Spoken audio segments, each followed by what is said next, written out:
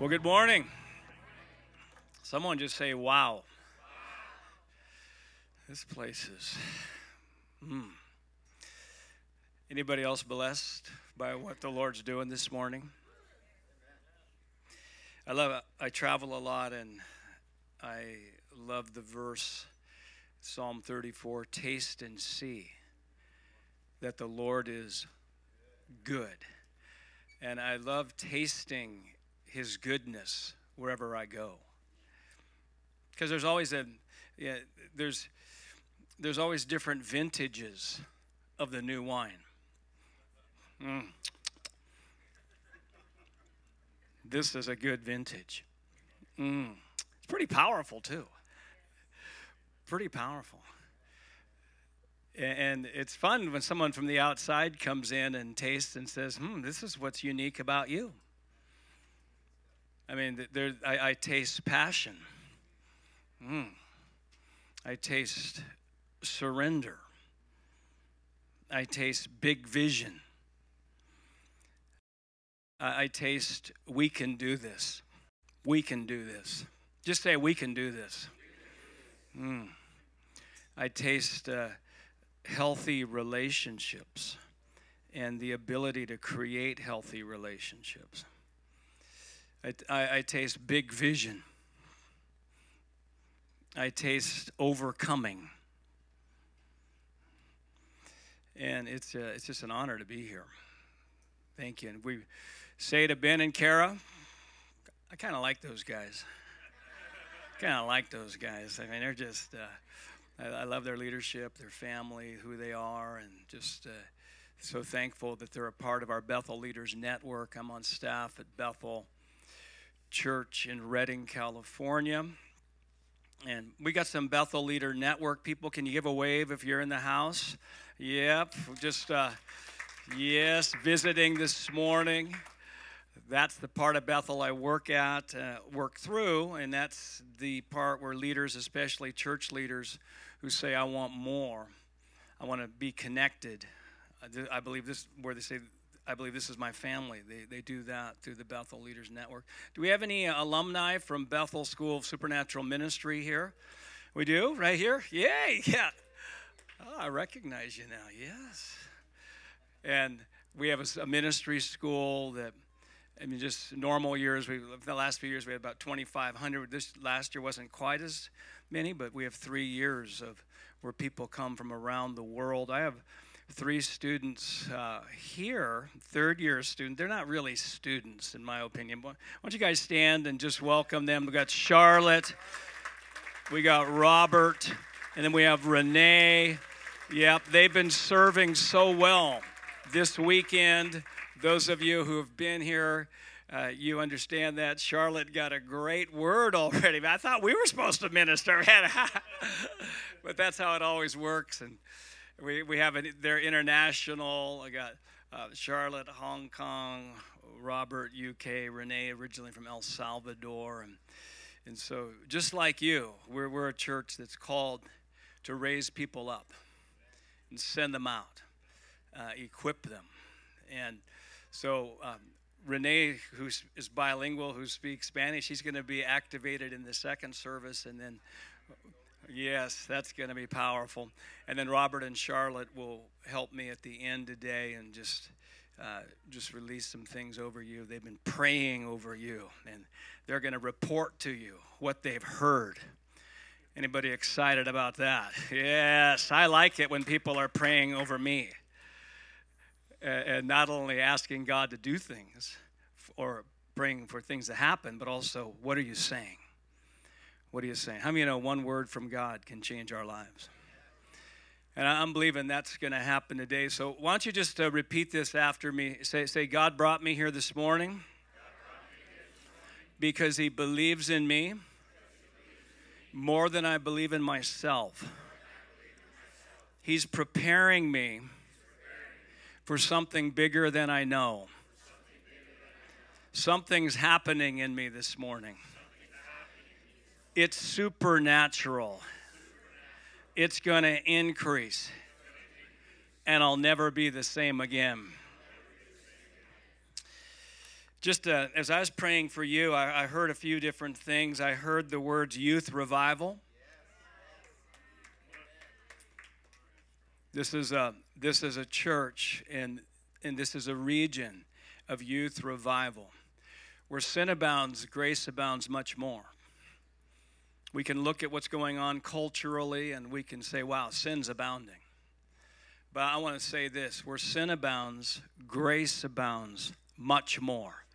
In the very area where sin seems to be winning the victory. I was also hearing that the men of this church, that the Lord has got powerful warrior men. And that this is a house that raises up men. And I saw an anointing on this house to cause men to fight for their families, to fight for their cities, to fight for the next generation. There's a grace that's actually on you and in this season to start fighting. You're going to find something happening in you where there's going to be some things you're going to say, enough is enough. And there's other things you're just going to find whole new spiritual weapons to activate. It says in 2 Corinthians 10:4, it says, the weapons, say weapons. The weapons of our warfare are not carnal, but they're mighty in God to the pulling down of strongholds. And the Lord's going to reveal this just to the men of this church even in a greater way, and everybody within the sound of my voice, some weapons that maybe you haven't even seen before.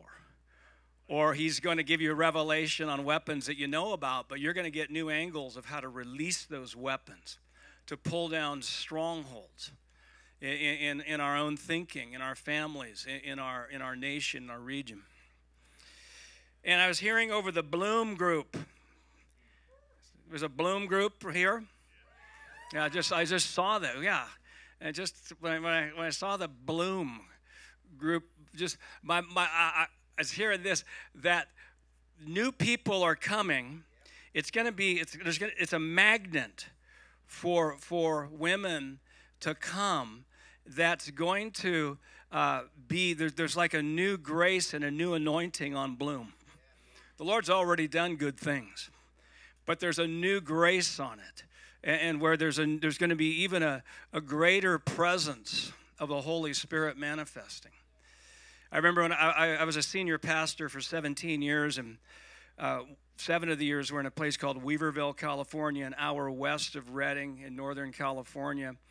And on a Sunday morning, a woman who had been on a 2-week drug binge came into the service. Someone invited her to church. And in the service, nobody prayed for her, and she got instantly delivered. And she comes up to me a year later. I'm not really aware of what had happened. She comes up to me a year later, and she says, Steve, I was in your service a year ago. I came in, and I got instantly delivered. I had no withdrawals. And here's my AA clean and sober coin. Someone say, wow, wow.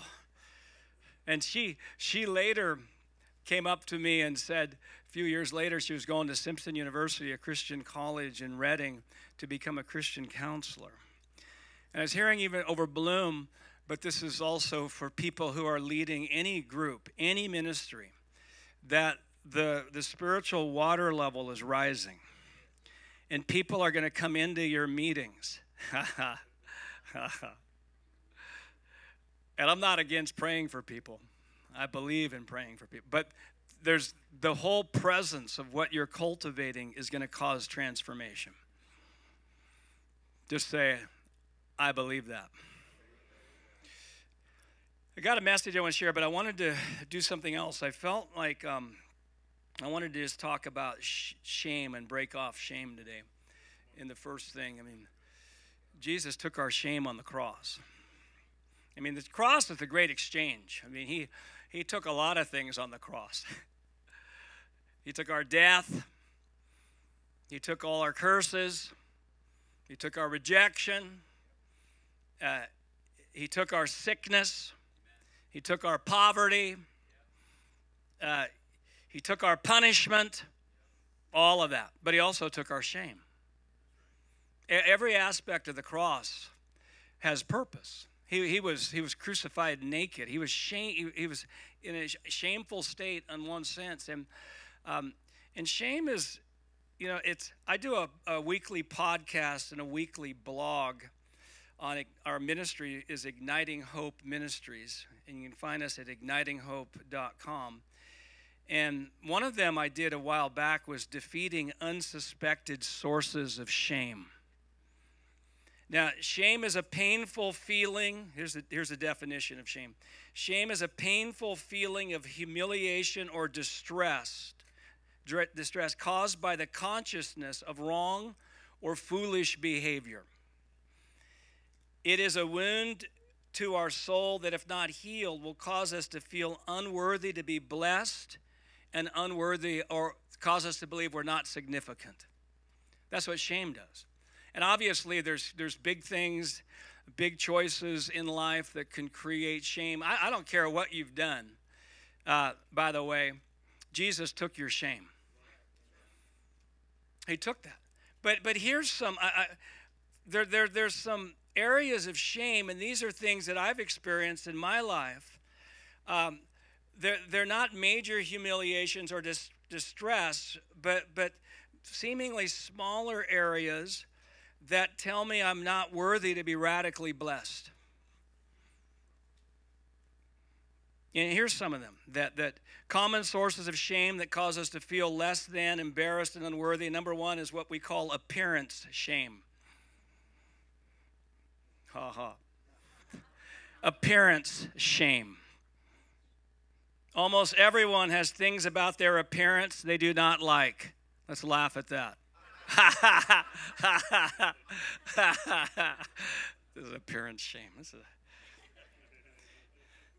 As we compare ourselves to airbrushed models, we all come up short.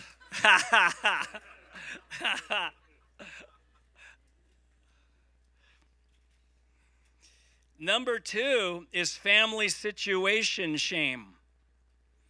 Family situation shame. This is another area where few do not have potential shame-inducing situations. Whether it is singleness, divorce, addictions, being childless, abuse, adult children not following Jesus, or other dysfunctions, family dynamics can be a shame producer. Number three, life accomplishment shame. As people get older, many battle shame for not having done more with their lives. 4, education shame.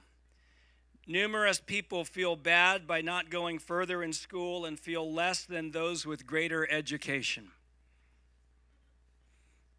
Number 5, vocation shame.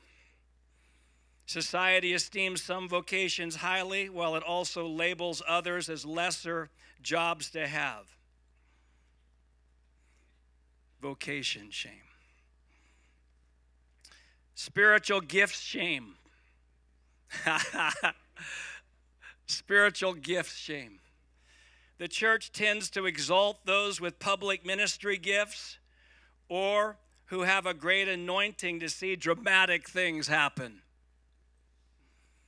Those called into such things as administration, pastoring, and functioning in the gifts of help can feel inferior for not doing spectacular things. By the way, all these shames are, the Lord's just breaking them off us today. Something's happening today. Because what I'm hearing is that God's not only going to free you up, but you're going to free other people from shame. Number 7 is the embarrassing things we have done shame. Woo, anybody done anything stupid? Oh, yeah. Oh, sometimes I just think back, you ever just think back and just, that feeling? Oh, I don't know. I don't want to think embarrassing things we have done. Oh. We've all done stupid things. Whether it's tripping in front of a group of people. Let's laugh at that. Saying something dumb.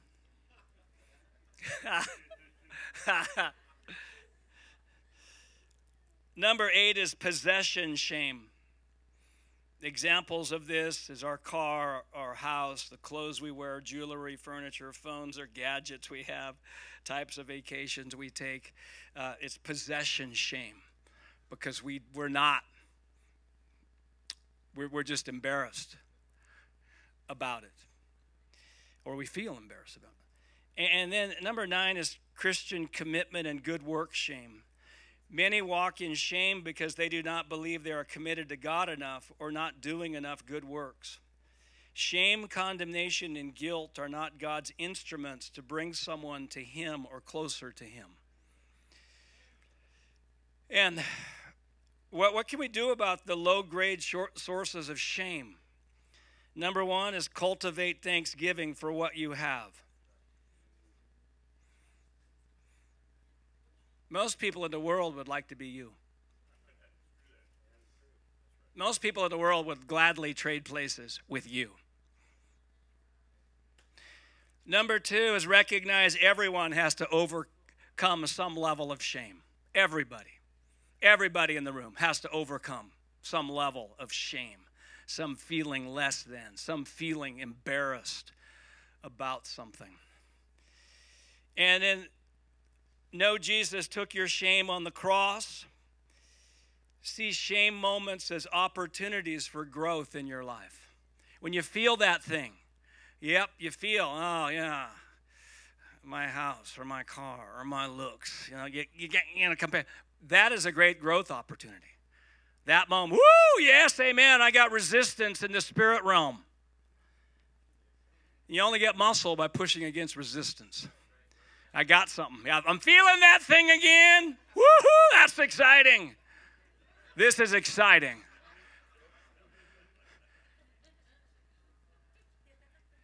It's exciting because here's how God makes great leaders. And I shared this weekend. God makes great leaders by making them successful on the inside when they don't look successful on the outside. That's how He makes great leaders. And we celebrate other people who seemingly have it better than us. Celebrate them. Rejoice with those who rejoice. Because that's part of the journey, is we're not trying to pull people down to our level. We're trying to lift people up. And then understand everyone has issues and you have something to offer every person. You've got something to offer every person. And just to start to believe that. And then when we get around people who seem, the enemy wants to say, they're better than you. I like to laugh at things. Let's laugh at that. Ha ha. They're not better than you. They're not better than you. The only thing that could stop us is believing we're inferior. And so I speak freedom over you. Whew, someone say freedom. And the Lord is releasing people from shame. And God it's kind of like a secret doorway. If you go after it, it's kind of like a secret doorway to growing up, to influence. You turn to your neighbor and say, I think that whole thing was just a great word for you.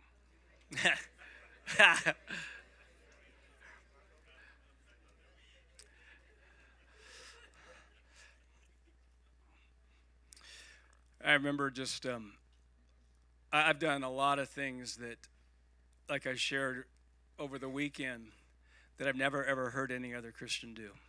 I'm a spiritual experimenter, and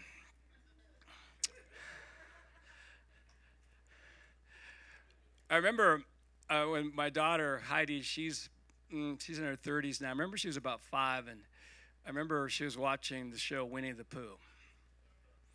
I hadn't watched Winnie the Pooh much. And then I saw this bouncing tiger. Yep, Tigger.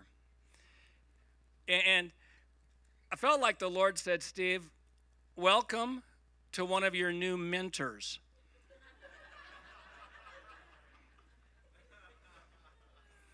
Welcome to one of your new mentors.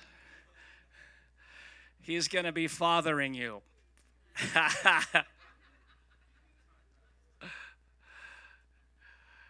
And I saw a verse in Luke 6, I think it's about verse 23 or so, where right before that it says, if they cast your name out as evil and men hate you, it says, rejoice in that day and leap for joy. Now, the whole joy message, it says rejoice in that day. Basically, it's saying the goal of our joy life, by the way, is to rejoice in the day it happens. I mean, that certainly hasn't been my story. I'll share a little bit more of my story in a moment. I mean, if something would happen, and I'm not saying maybe 2 weeks later, I say, oh yeah, I actually need to just start thanking the Lord for his goodness. I need to start rejoicing. So it wasn't in the day, it was about 2 weeks later. But at least I rejoiced. And so my goal is to close the gap. Something happens, because I celebrate progress, not perfection. Something happens I don't like. Yep, hey, it only took me 2 days. I'm growing. I'm changing. But it also says rejoice in that day and leap for joy. Now, sometimes I just look in the Bible, I say, what is that? What is that? I had a fun time with this kind of mosh pit area. The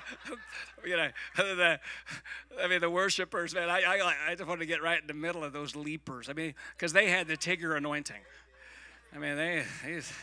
That group was Tigger-esque.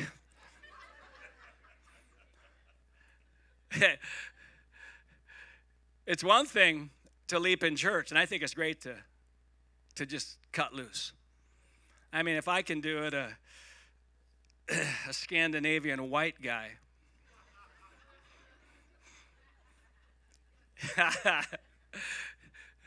Part of the frozen chosen. We don't do emotion. We're self-contained and self-controlled.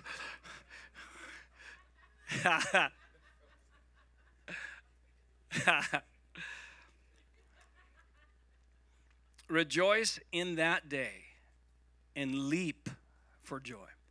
Now, again, the context is if men hate you, cast your name out as evil, rejoice in that day and leap for joy. The context of that, you're not going to feel like leaping.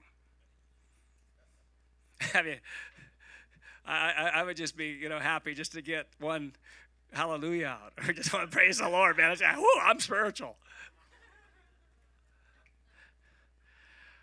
But I remember God would have me do things when the cloud, the spirit of heaviness would want to come on me. You know what the spirit of heaviness is? That's just that. It's kind of like shame, but it's bigger. It's just that.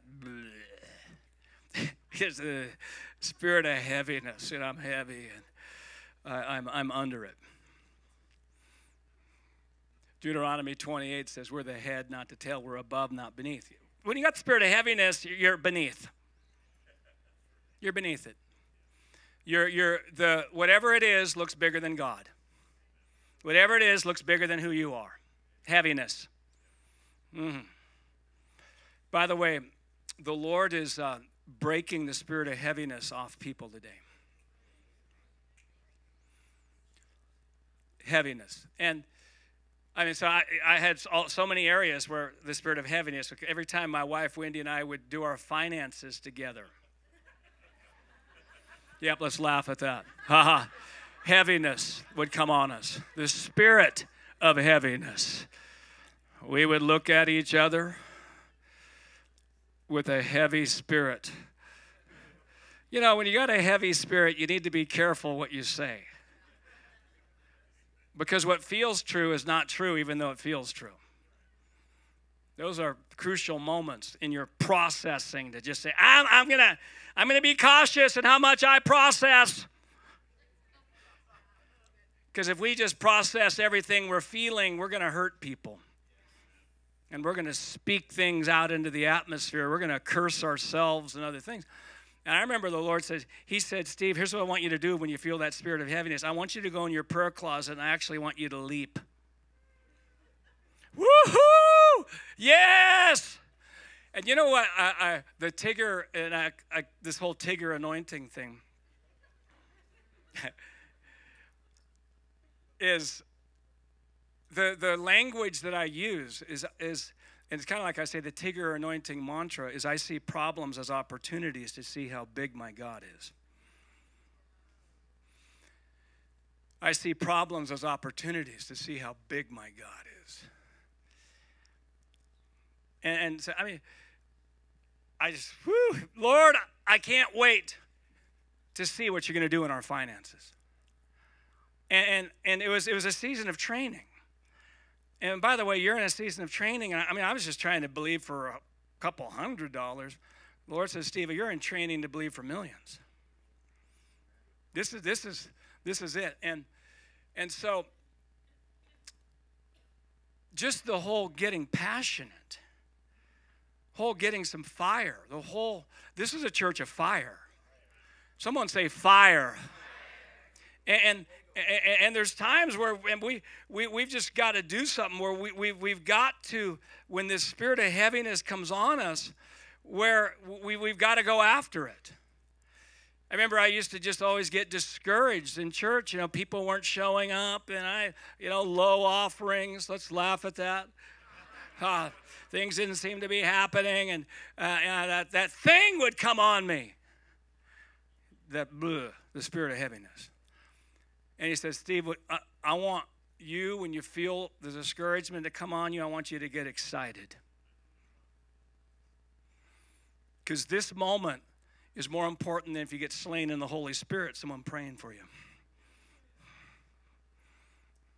And this is a key. This is a key for people who are, because you're going to the next level.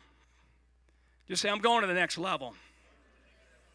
Some of you may be here with the sound of my voice. You don't even know Jesus, and you're a seeker. But I want to tell you, you're going to get born again, and you're going to do things you never thought you would do. There's others within the sound of my voice who feel stuck. And I want to tell you, you're going to get unstuck.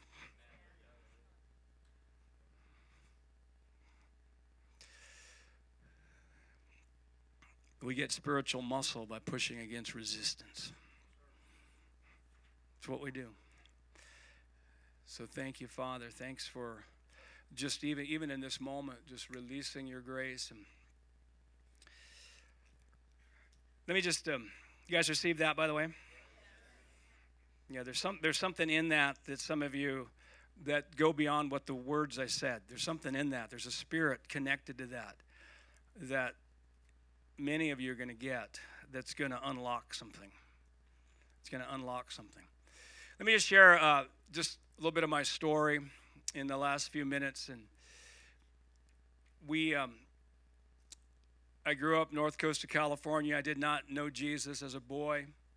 Graduated high school and became basically a hippie. I had hair.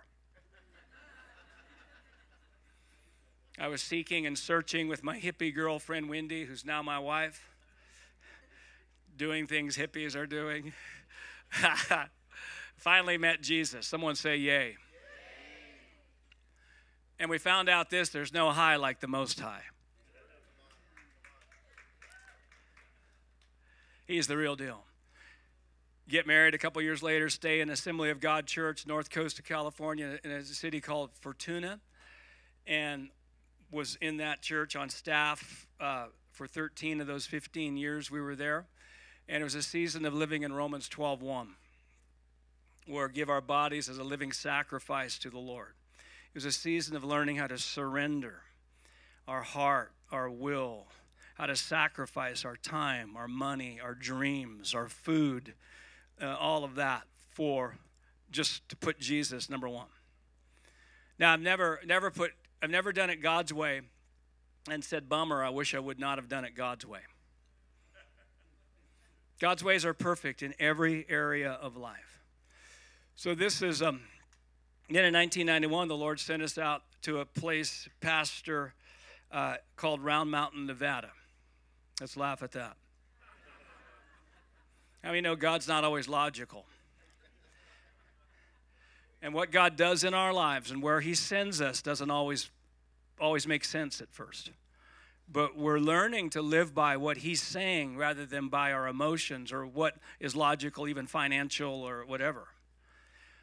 And so we were out there for 10 years in the middle of the desert, 4 hours from Vegas. And how many know God likes to send people to deserts to teach them how to repent? And one of the best definitions of repentance is to change the way you think. We basically heard this, and when I say we heard this, these are conclusions we made through prayer, the scripture, meditation. These are what we concluded God said to us. We heard, Stephen Windy, I love your heart for Romans 12:1, but if you're going to see transformation, I need to move you into Romans 12:2. Where Romans 12:2 says, do not be conformed to this world, but be transformed by the renewing of your mind, that you may prove what is that good and excellent and perfect will of God. And we heard this, transformation doesn't come from surrendering your heart, it comes from surrendering your beliefs. We grew up in a culture thinking that our lack of breakthrough is because we hadn't given God our heart enough. I mean, with that mindset, my wife's crying out, God, I give you my heart, I give you my heart. I guess I can't give you my heart, just take my heart. And she hears this, Wendy, I have your heart, now I need your mind. I have your heart, now I need your thinking. I need you to surrender your thinking to me. And we found this out, that surrendering our beliefs is often more challenging than surrendering our heart. Because the beliefs we need to surrender are called strongholds. You know why they're called strongholds? Because they have a strong hold. It kind of makes sense. Get a stronghold.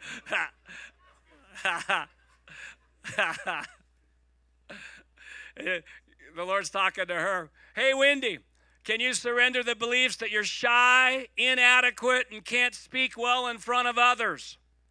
Can you surrender those beliefs? She says, but Lord, that's who I am. And she hears this, that's not who you are, that's just who you've become. That's not who you've become. The only reason you become that is because you're renewing your mind with your past experience rather than what I'm saying. Steve, can you surrender the beliefs that you're less than, inferior to other leaders, and surrender the belief that there's something uniquely wrong with you?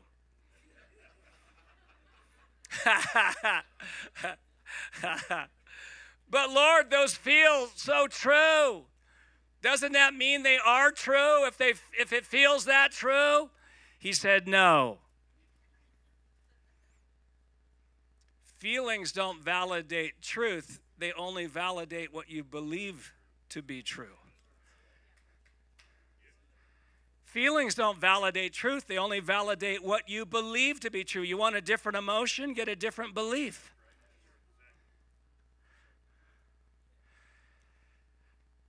So he showed us John 8:32, where it says the truth will make you free. So every area of my life where I believe truth in, I get free. Every area of my life where I believe lies, I'm not free. I get saved by believing in Jesus. I get free by believing like Jesus. Let me say that again. I get saved by believing in Jesus. I get free by believing like Jesus. So the battle is really between lies and truth. And I'm not really a devil-focused Christian or behavior-focused Christian, even though those two need to be addressed.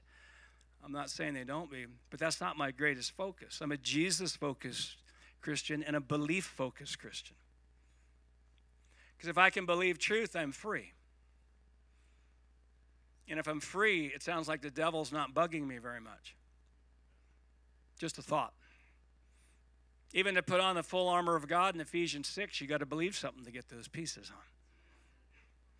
They don't just fly on you automatically. So then the question is, how do we know if we're believing a lie? And we talked about this weekend. Because the nature of deception is you don't know you're deceived. And once you know you're deceived, you're no longer deceived. So I got this indicator. I was reading a book by a man named Francis Frangipane called The Three Battlegrounds, and one of the battlegrounds is the mind. And he said this, it changed my life. He said, every area of your life that doesn't glisten with hope, say glisten with hope. Every area of your life that doesn't glisten with hope means you're believing a lie, and that area is a stronghold of the devil in your life.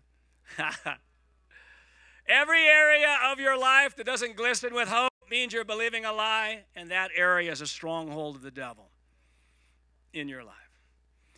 I read that, I close the book, I become instantly discouraged.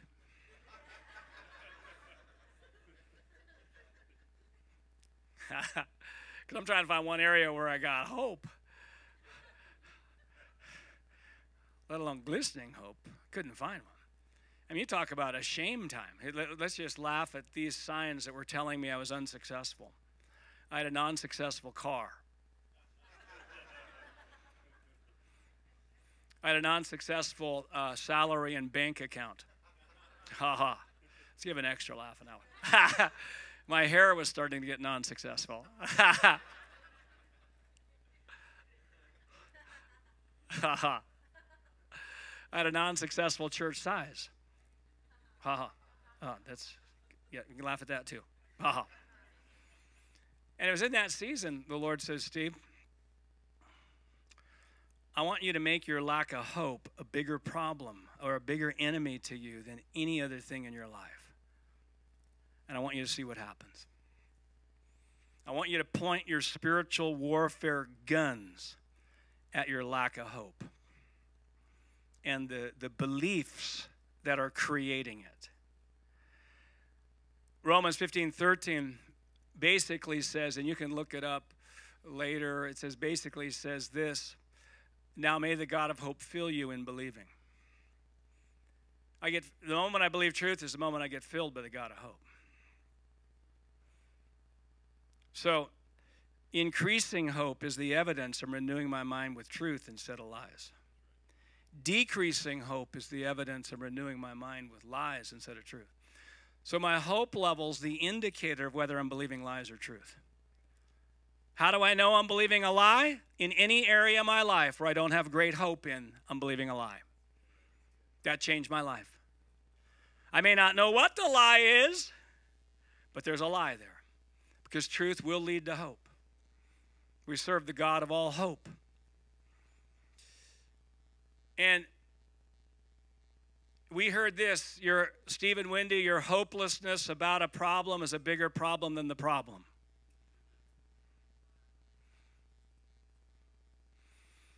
Your hopelessness about what's going on in your nation is a bigger problem than what's going on in your nation. Or put it this way, your lack of glistening hope for what's going on in your nation is a bigger problem. Your lack of glistening hope about your finances is a bigger problem than anything going on in your finances. Your lack of great hope about that family member is a bigger problem than anything going on in that family member. This is what we're hearing. And this just broke the victim mindset off us.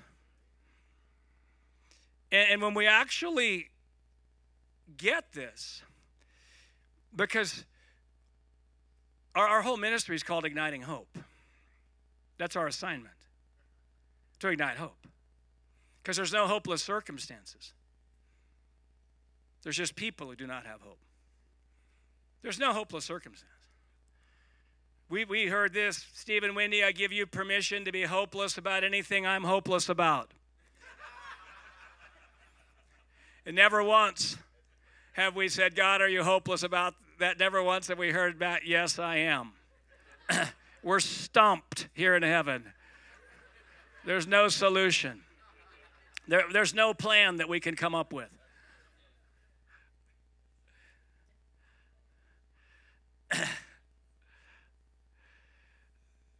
So, and this whole thing, and I just say thank you, Father, for right now there being just like a spiritual impartation to you. Some of you, you're battling multiple seemingly hopeless situations, and I want to tell you something, that the Lord is with you. The Lord is going to bring revelation of truth that's going to increase your hope level, which is going to increase your influence.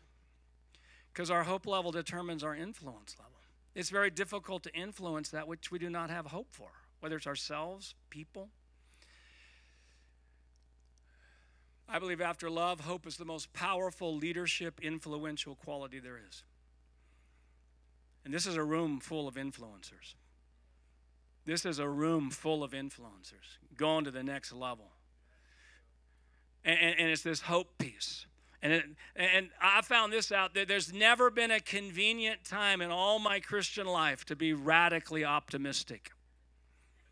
There's always been a reason why I should be pessimistic about the future. And my favorite definition of hope is that hope is the belief that the future will be better than the present. And I have the power to help make it so. Hope is the belief that the future will be better than the present, and I have the power to help make it so. Once I lose hope, I lose vision. The Bible says without a vision, the people perish. Without a vision. Leaders are people of vision and hope. I don't know how God's going to do it, but he's going to do it. My future is as bright as the promises of God.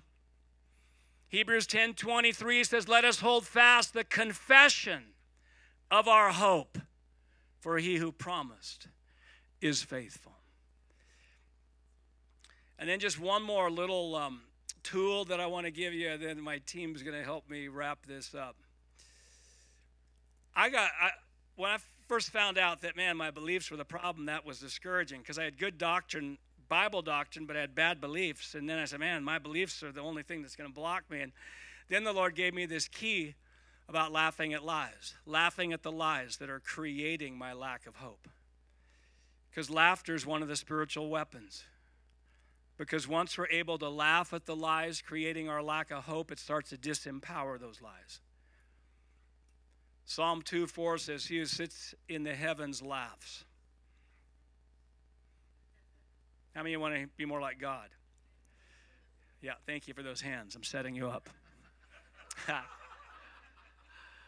And he's laughing at what his enemies are saying and planning.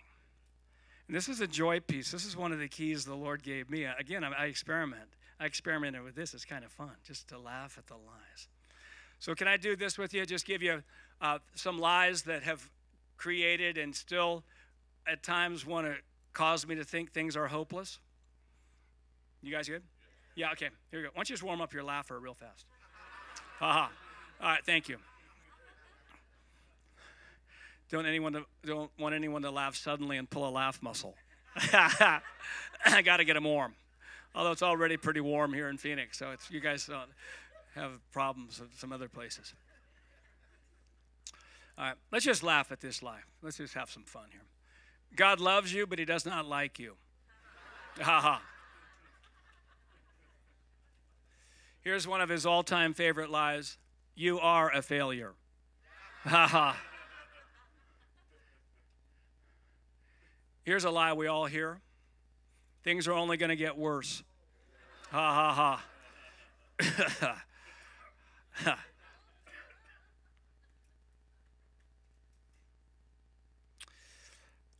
Things are so bad in America, even God doesn't know what to do.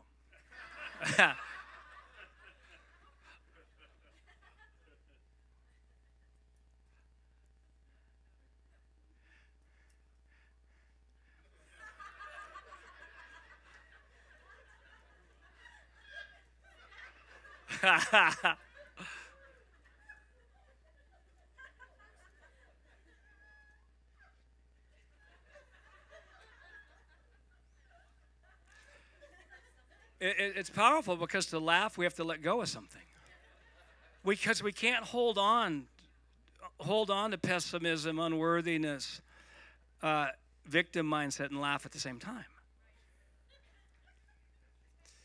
And there's some people letting go of some stuff. I tell you, I like this.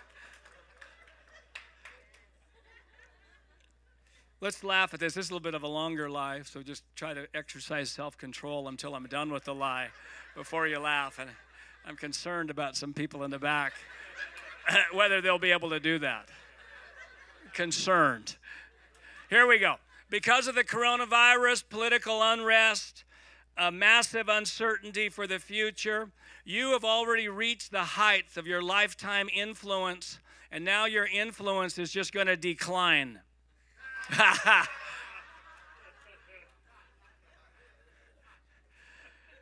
And when we actually put language to the beliefs that create our lack of hope, we say, yeah, what? Why do I not have hope? Well, how about this one? Your prayers for your family are not working.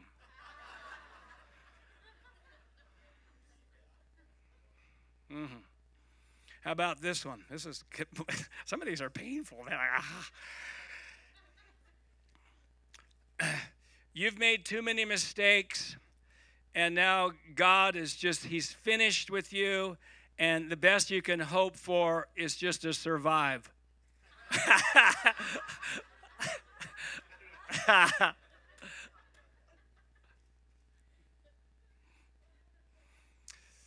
Yeah, Father, thanks just for beliefs. Thank you for hope. Thank you for what you're doing.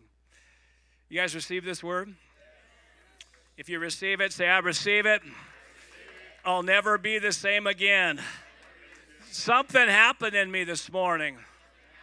It was supernatural. Shame is broken off of my life. I've got the Tigger anointing. And I am a person of abounding hope. And I'm going to influence nations. Amen. Give the Lord a shout. Team, why don't you come on up? Give microphone. Yeah, give him another shout. Someone just say, freedom! Woo! Yay! All right, we got Robert. We got Charlotte. They got saved in a John Maxwell meeting, 2016, Orlando, Florida. God's radically transformed their lives, their family. Their two children are also Bethel School of Supernatural Ministry. And I am just so thrilled that they are on this trip. And those of you who have partaken of the weekend understand. And I asked them each to pray and to give you, this church, a Bible verse or a passage that they believe that is for this house, and then just release something connected to that. Robert, everybody say hi, Robert. Hi, Robert. Thank you, Steve. Good morning, God morning. When I was praying, I believe we're talking, Steve, to a group of modern-day Nehemiahs. Modern-day Nehemiahs. The joy of the Lord is one of your strengths, one of your many strengths. So from the teenagers up to the seniors, you're rebuilding families, maybe your own, or helping others rebuild. You're rebuilding your church. You're rebuilding the businesses that you're working in. You're helping rebuild the schools and the universities. You're helping rebuild the city. You're helping rebuild your country, and ultimately you're influencing the nations. And as you do that, I want you to ponder this. We have goals to reach. I think you've got a goal for the 500K there, right? 500K there. How about this? Instead of saying, are you ready for this? Thank you, Holy Spirit. Instead of saying, are we there yet? Are we there yet? How about saying, how far can we go? How about that? How about that? Because you are finely tuned car engines. You are finely tuned car engines. You can go far, further than you think you can. So I want you to start thinking about, not are we there yet? Are we there yet with our men's group? Are we there yet with the food bank project? No, how far can we go with this? We serve a supernatural God. Yes. Amen. So why should we not have supernatural goals? I want you not just to 10x your projects that you're working on. I want you to 100x them. Whoa. Yeah. What do you think about that, Steve? I like it. You guys receive that? Powerful. Thank you, Steve. Yep. Charlotte? Everybody say hi, Charlotte. Hello. Hi, everyone.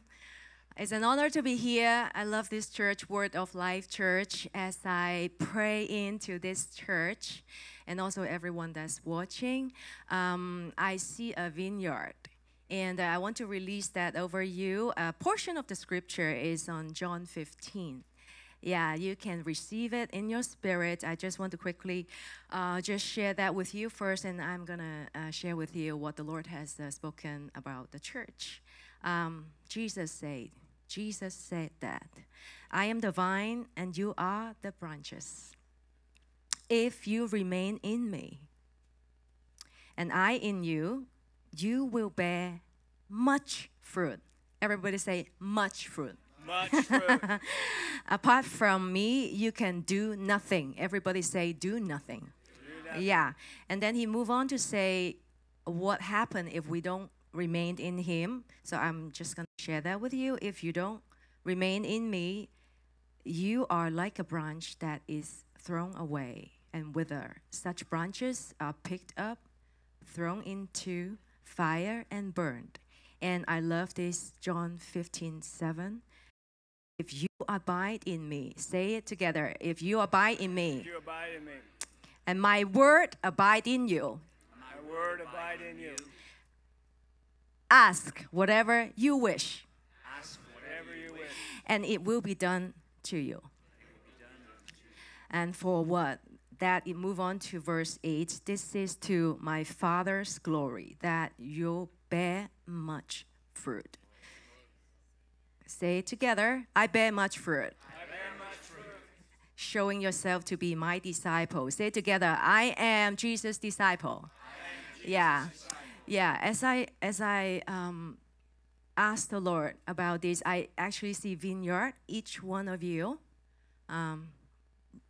Jesus is your vine and you are branches.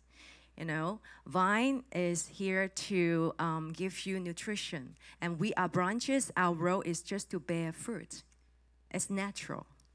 It's natural. Sometimes it may take some time for you to bear fruit. Like vine, it may take a few years. In fact, it's the fact that it takes 3 to 5 years at least for that fruit to bear. But as long as we as branch abide in Jesus, with Jesus, actually bearing fruit, it's very normal, right?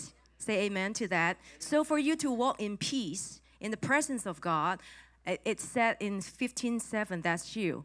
So, and this is applied really to this church, because I see this church really carry the presence of God and also grounded and rooted in the Word of God. And that two pillars is going to propel you to be exceptional fruitful and to be the impact for these nations. And I'm really seeing as well, Steve, that as I was just so touched when seeing the youth and the children just like worshiping the Lord. You know what I'm seeing?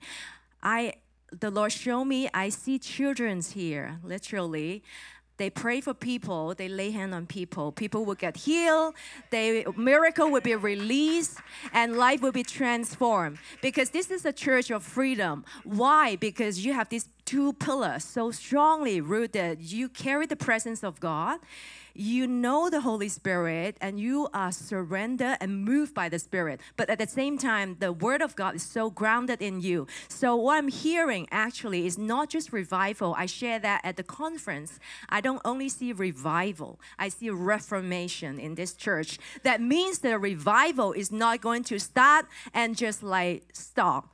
It's going to continue to generation. Why I see vineyard is because the tree continue to grow. And if you look down the root, actually, they're holding to each other. They are helping each other, and that's you. I see families here. I see Proverb 31 women here. That I'm releasing that over you even right now. Proverb 33 women. All the mothers here, may you just stand. All the mothers here. All the mothers here. Oh, yeah. Yeah, I just want you to release Proverb 31, woman of righteousness, and you are here to raising up righteous family, kingdom family, giants killers, and the impact that you are going to continue to steward, you will continue to manifest that, not just within this region, not just here, but you're going to impact worldwide. So, amen. You guys receive that? Give it up for Robert and Charlotte. Hey, we got some books on the back table there. Got children's book. Let's just laugh at that for kids. We got Declarations, Unlocking Your Future. Got a book called Culture of Empowerment. Wendy's got some books there. We got some books in Spanish as well. What a joy to be with you. Why don't you guys stand? James, you ready? Yep. We bless you in the name of Jesus. We bless this house, every person here this morning, Lord, with what's happened through each part of the meeting. Just take this and thank you that it's going to be multiplied. In Jesus' name. Amen. Let's give Steve and his team a hand. Amen. So many nuggets. I learned this thing about the Tigger anointing. I kind of resemble that Tigger anointing thing, so I like that. Thank you for that. Can we have our prayer team come up now? So if Steve talked about if not every area of your life is not glistening with hope, you believe in a lie. So if that's you, come up for prayer. If you don't know Jesus as your Lord and Savior, come up. We'd love to pray for you. If it's your birthday last week, come and get your gift. Anniversary, we'd love to pray for you. Just want to pray a blessing over you. May God bless you and keep you. May he make his face to shine upon you. May God give you peace. In Jesus' name we pray. Amen. Everybody have a good week. There's books back there. Say hi to the team. We thank you guys for coming.